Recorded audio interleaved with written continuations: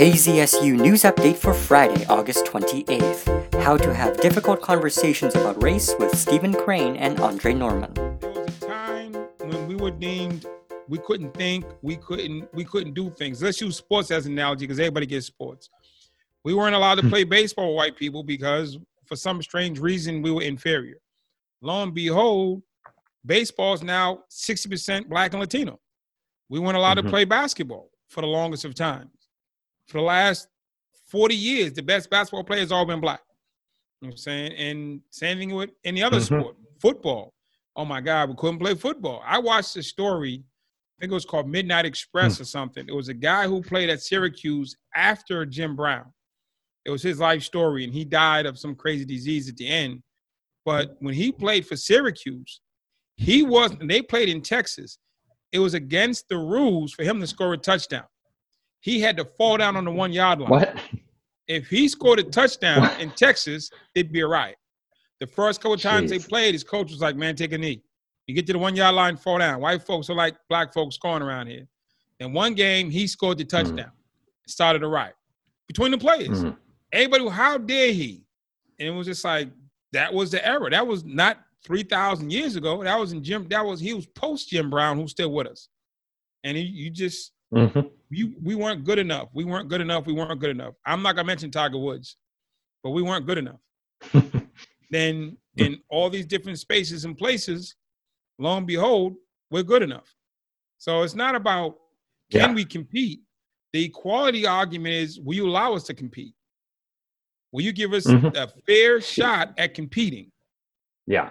And the thing is, in these other domains, in business, in academia, in politics, if you're trying to succeed in those areas, the standards for success are less objective. And so I feel like there's more room for bias, racism, and sort of these other systemic factors that hold people of color down in the country.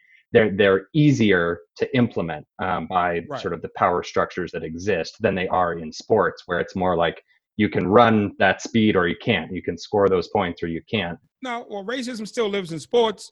There's very few black GMs.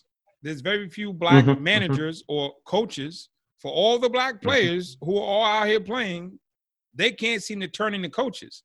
The white players can turn into coaches. The black players can't. So it's now, okay, we had to let you on the field, but we're not going to let you make decisions. Right. Now, 90% of your team's going to be black, but you can't be the coach or the GM. And then you look at ownership. Ownership of all of football, all of basketball, well, one basketball team, all of baseball. Majority, if not 98% of all Major League sports teams are owned by white folks. I'm not against that, but why? Because they had the ability to buy them years back. And in all the companies that went up for sales, there weren't one black person that was qualified to buy a team. So, I mean, I loved Mr. Stern when he was with us. He was the best manager. He was the best commissioner of any sports team I've ever seen, sports league. He didn't, other than selling one to Michael Jordan, which was like a kind of no-brainer, and Bob Johnson before him. You're telling me there's no black people in America that can afford a sports team or want one? There's no black candidates that can be GMs or coaches? I think is 5 or less in football. That goes to, so it doesn't have to be fuzzy. It's just like, we're just not going to pick you. It's not even we're just not going to pick you.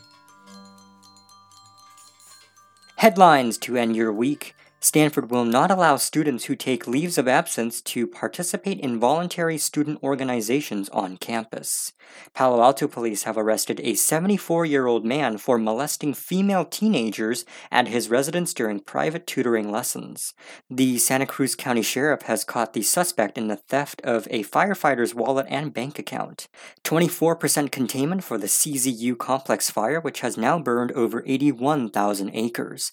The LNU in the North Bay and SCU in the East Bay have both burned nearly 370,000 acres each and are at 35% containment. Spare the Air days have been extended until Sunday with temperatures in the 60s along the coast, 70s and 80s around the Bay, and into the 90s inland. With Carla Leninger, Carly J. DeLorme, the Stanford E-Corner, Alex Grant, Stephen Crane, and Andre Norman, I'm Ken Durr, KZSU News.